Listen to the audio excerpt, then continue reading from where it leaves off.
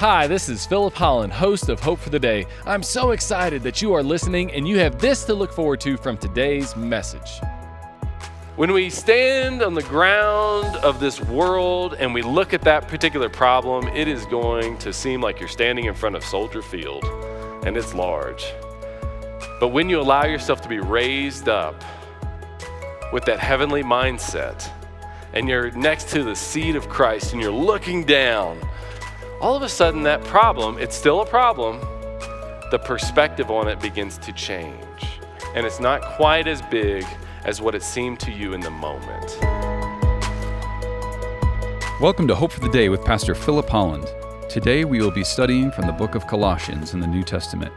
And while we call it a book, it was really a letter originally written to people in a city called Colossae by the Apostle Paul. The reason Paul wrote this letter is because the members of this church were new to the Christian faith and they had many questions. They wanted to know what the gospel was, what they should do with old traditions from their community and faith, and how this newfound faith should impact their lives. The same thing this letter did for those so many years ago, it will do for us today. It will inform us, challenge us, and guide us towards what the gospel really is and how it can impact our lives. Please enjoy the message.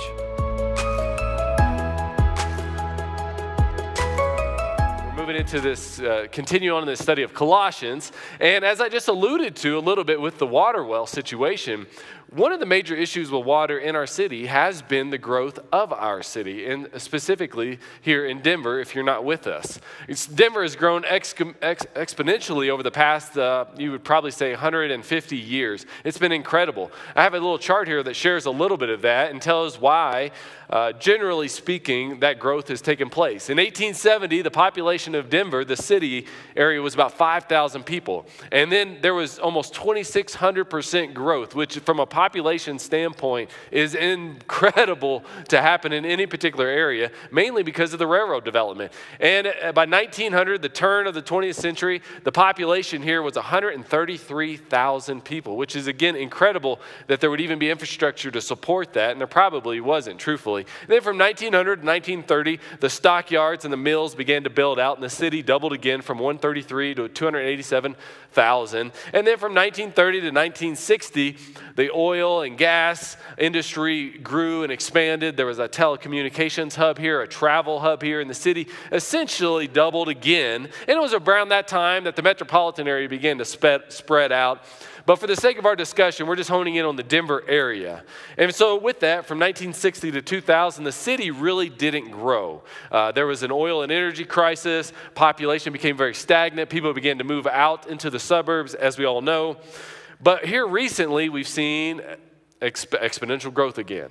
From 2000 to 2020, the mountains and the lifestyle with the internet age and people being able to work remotely and having more flexibility with how it is that they work, there has just again been a boom, not just in the city area, but again out into the metropolitan area as well. And these are just some of the instigators for growth in our city.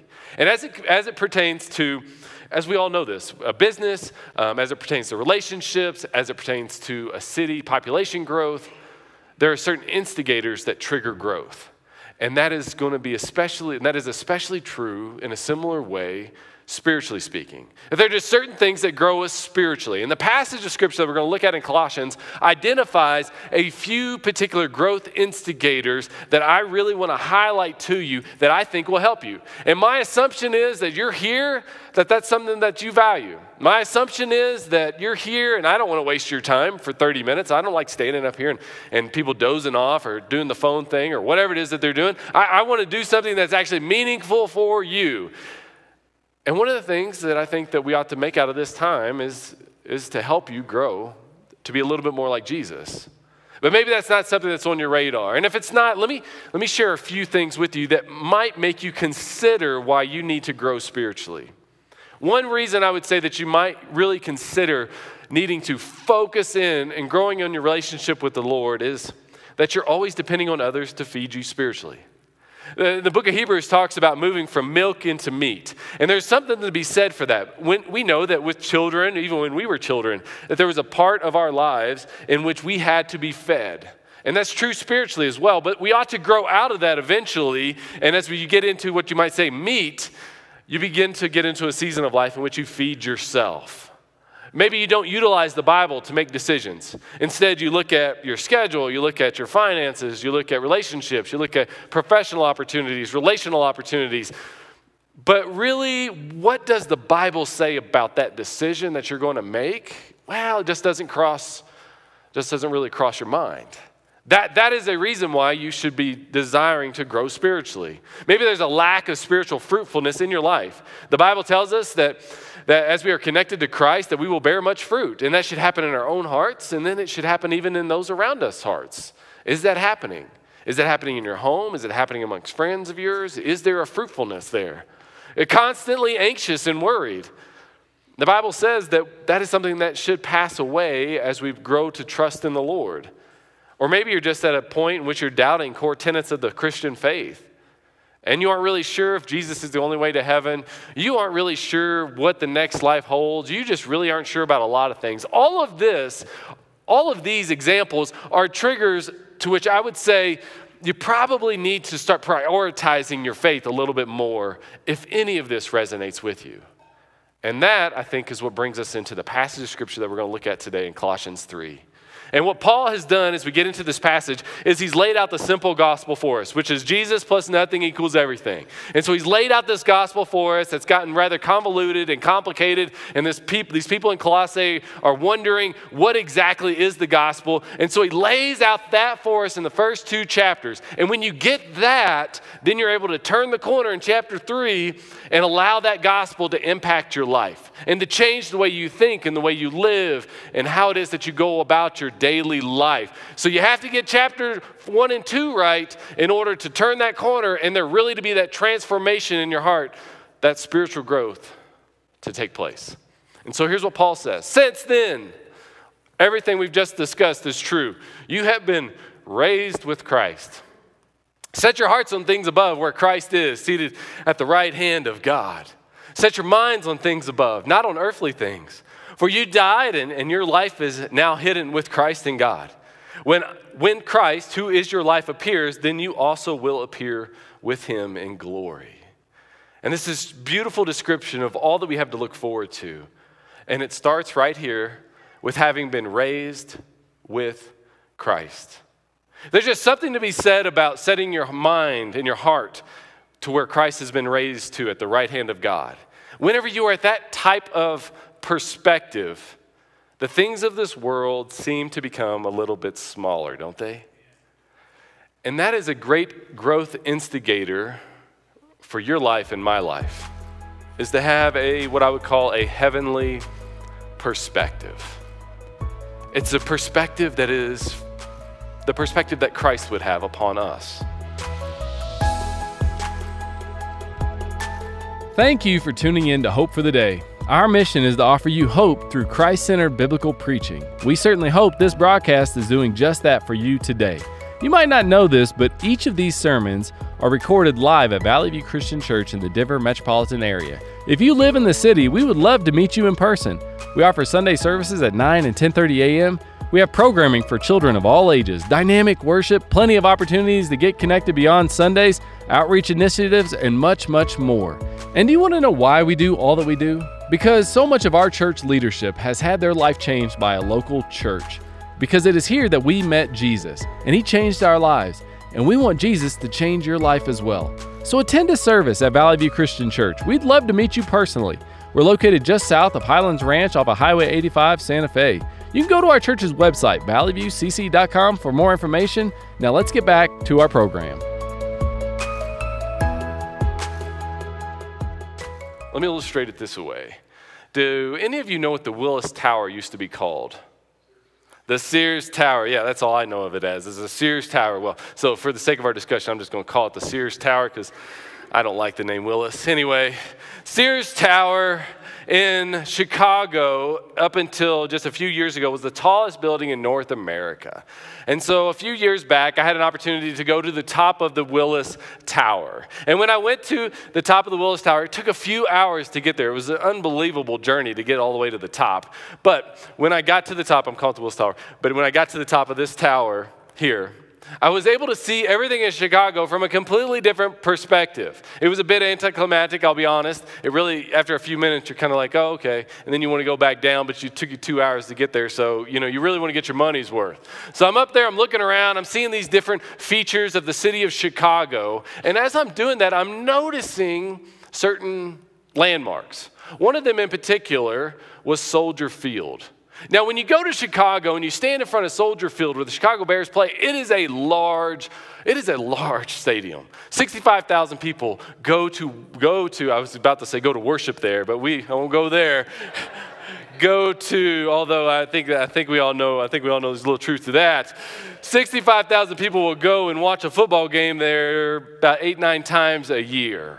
And they're rooting and they're cheering on their team. But when you stand in front of the stadium, it is a large stadium, as stadiums go. But when I went up to the top of this building, I had a different perspective of this stadium. In fact, that stadium that was so far away seemed so much smaller when I was at the top of this building. When it comes to so many of the things that are really big deals in your life today, what is a big deal to you right now? What is eating you up? What is causing you to be anxious and to be worried and to be frustrated and to be angry? When we stand on the ground of this world and we look at that particular problem, it is going to seem like you're standing in front of Soldier Field, and it's large. But when you allow yourself to be raised up with that heavenly mindset, and you're next to the seat of Christ, and you're looking down, all of a sudden that problem, it's still a problem, the perspective on it begins to change. And it's not quite as big as what it seemed to you in the moment. Several years ago, I was leading a church. It was smaller than this church, and I had a children's pastor there who was coordinating the children's ministry, as is the case with most churches. And on a particular week, I had to go out of town, and I was coming back in town Saturday night. And so I come back in town Saturday night, and I find out that our children's pastor has canceled children's church that Sunday. Well, as for you, that may not be that big of a deal, but it's a big deal because now we haven't communicated to people that we're going to cancel children's church. We had been having many discussions and planning that had gone into this particular weekend that we're building up to because we're actually going to have church outside. It was the first time we'd ever done something like that. And he had a volunteer cancel on him, and so he just cancels children's church. He calls me and lets me know what's going on, and in the moment, I knew not to try to deal with the problem there, but that really isn't something that should have happened. He shouldn't have just decided to cancel the ministry on that particular day. You just can't do that. We haven't communicated again with people, and then also it affects a lot of people. He didn't have the authority just to make that decision. And so I'm frustrated, but I tell him, I just say, okay, you need to call the parents and let them know because people are going to be showing up and they're going to expect something that isn't there. And then again, we weren't ahead of the game like we should have been. So I realized on Sunday, church goes fine. I realized I've got to deal with this because I can't just have somebody just canceling things that affect a lot of people. And he hasn't even consulted with the people that it affects. And so Monday comes around, and as problems often go, this problem just continues to grow inside of me. And I'm getting more and more frustrated. I'm getting angry about it. And I haven't even been able to have that conversation yet. And so I'm realizing that I've probably got this thing escalated in my head past where it should be, but I know it's still an issue. So I'm at a coffee shop on a Monday morning, I'm reading my Bible, and I'm trying to figure out how I'm going to address this because I got a meeting in the afternoon. And I'm reading through some scriptures, and I'm flipping through, and I'm praying, trying to find guidance. I come upon this passage in Colossians 3, and this promise that God has given us, that I've been raised up. I've been raised up, and I get to view everything that is happening in my life and in this world from God's perspective. And guess what? When you go up to that perspective, all of a sudden, that problem seems much, much smaller. So I knew I needed to address it, and I sat down with him, and I just said, I just approached it from a standpoint. I realized that where I was at wasn't how I needed to address this problem, and I just said, you know what? I really need you to think about when you make a decision like this, how it affects other people. And he heard me, and he thought about it for a moment. He said, you know what? You're right. That wasn't a good decision. I should have talked to you about it. I should have talked to some other people about it. And it was over with. Just like that. But if I would have gone into it where I was at that morning, just being frustrated and angry and kind of upset and feeling disrespected and taking it very personal, I wouldn't have approached it from a standpoint of, hey, I'm just going to coach this person up and help him going forward. Because it's a thing, but it's not nearly as big of a thing as I'm making it out to be. And you've got something like that going on, I bet. You've had something like that happen. You're going to have something like that happen. And what you're frustrated about, angry about, dealing with is a thing. And you need to deal with it. But you probably need to approach it more from a standpoint of not being angry and frustrated and mad and taking it personal. And instead, moving into that conversation and saying, I'm going to give this person a chance. Because that's what God has done with every single one of us. And when we allow ourselves to be raised up to that perspective, then we all of a sudden look at things a whole lot differently. And we're able to be compassionate and merciful and gracious and forgiving and helpful to others, whereas in other cases we wouldn't have been. And that's one of the big problems with the world today, is they're viewing everything in front of them like it's this massive problem. And it is a problem. But there's always hope when you allow yourself to be raised up. 2 Corinthians says this, so we fix our eyes not on what is seen, but on what is unseen, since what is seen is temporary and what is unseen is eternal. And so we're going to look at everything from a heavenly, eternal perspective. If you do that, you will grow. It will require a little bit of faith, but you will grow because you're trusting that situation to God. And guess what? Then you don't have to worry about saying something that you're going to regret, doing something that you're going to regret, messing up a relationship, maybe losing a good employee, maybe losing a good friend, compromising a relationship with a spouse or even with a child. Thank you for tuning in to Hope for the Day. We hope this message has been an encouragement to you. I know it has been to others. I recently received a message from a listener of ours who said, "Thank you for these messages on Hope for the Day. It is encouraging and refreshing to hear biblical-centered teaching that continually points people to Christ. This is one of the several notes that I've received from people that are blessed by our program.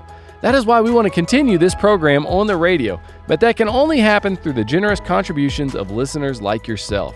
If you'd like to partner with us financially, just go to Valley View Christian Church's website, valleyviewcc.com, and then click on the Give tab there. Once you click on the tab, just designate a gift to go to the radio ministry of Hope for the Day. Your gift would be an incredible blessing to this ministry. And as always, we want to meet you personally as well. That is why if you live in the Denver metropolitan area, we want to extend an invitation to you to visit us in person at one of our Sunday services, 9 and 10:30 a.m. If you do, please introduce yourself to me, Philip Holland. I'd love to meet you. Now let's get back to the program.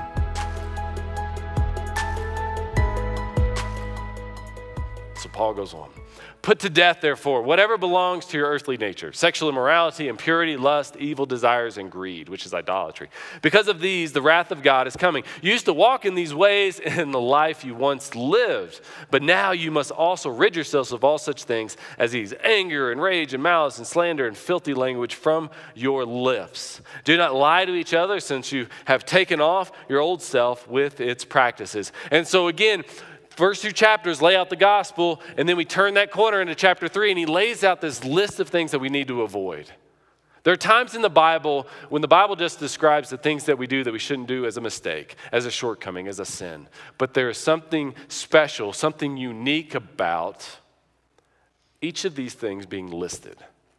It's a lot harder for us to deny the existence of lust when it's literally listed right there.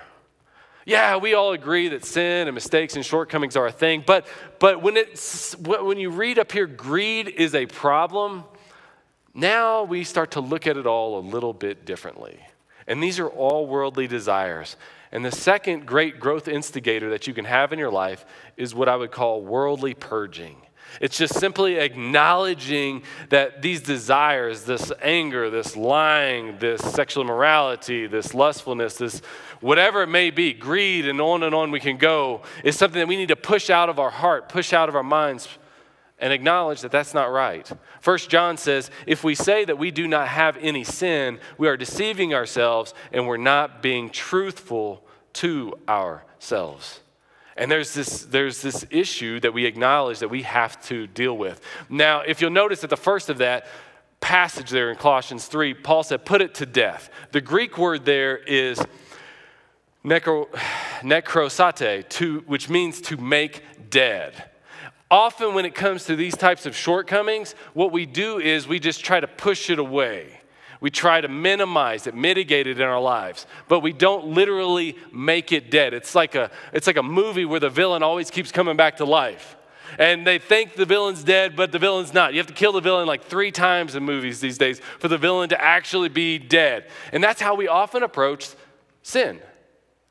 We don't want to really kill it. We don't really want to get rid of it. And so it kind of lingers in our lives. It lingers maybe even a little bit more than it ought to. Put on the new self, then Paul goes on, which is being renewed in knowledge in the image of its creator. And here there is no Gentile or Jew, circumcised or uncircumcised, barbarian, Scythian, slave or free, but Christ is all and is in all. And he says you put on this new self. You're depending on Jesus. You're not going to do it all on your own. You can't make it be dead on your own. Some of you know this, some of you don't. So I had about 10 days ago, I had a knee surgery. It was arthroscopic, my meniscus. And here's how all that developed. About 2 years ago, I was just trying to have one last hurrah with basketball, and I tried the dunk. And I think I can't really remember. I might have did it, but I also did a few other things in the process. And I messed up my knee. I really didn't know what I did. It felt funny. And I've never had any major injuries when it comes to sports and being active in life. So this was something I just felt like it would be like any other injury, and it would just gradually get better. And it did for a little while get better. I iced it. I did some exercises with it, and it got a little better. But then the pain just kept coming back, and the pain would gradually grow around my knee. So it was in the front, it was on the sides, and then it was on the back. It didn't make any sense to me, but then it would get better for a few months. Then it would kind of get aggravated again and get better and get aggravated. It didn't make any sense to me what was going on until I went to the doctor.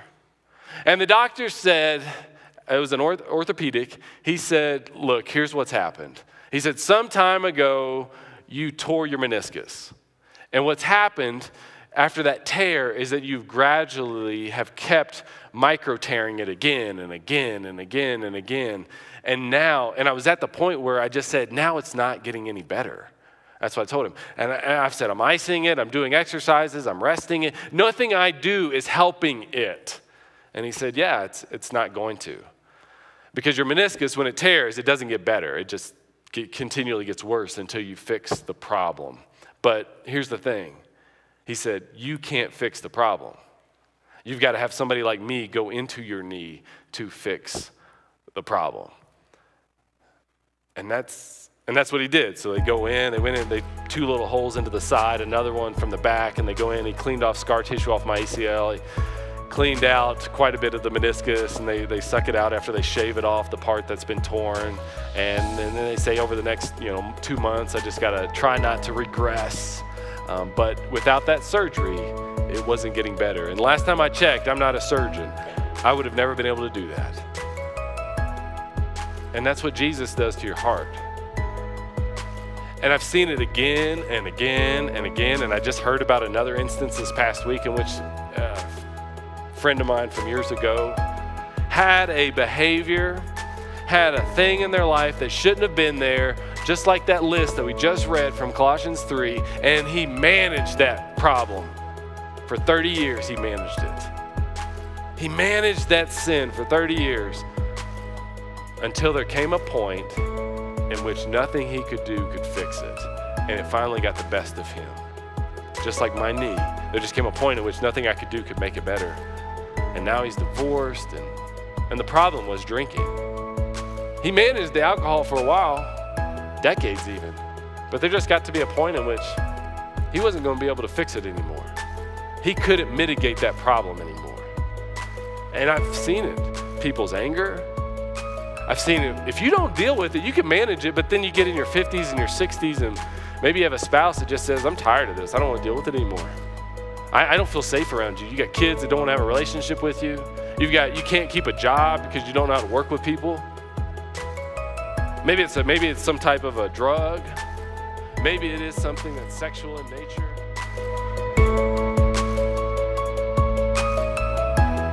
To learn more about this sermon series, or other messages, please visit our church's website at valleyviewcc.com. You can also find these radio segments on the Hope for the Day, Apple Podcasts, Google Podcasts, and Spotify. Valley View Christian Church is located just south of Highlands Ranch off of Highway 85, Santa Fe. We provide services at 9 and 10:30 a.m. every Sunday. This broadcast is made possible through generous contributions of listeners like you. If you'd like to partner with us financially, just go to our church's website and then click on the Give tab there. We look forward to having you join us again next time on Hope for the Day.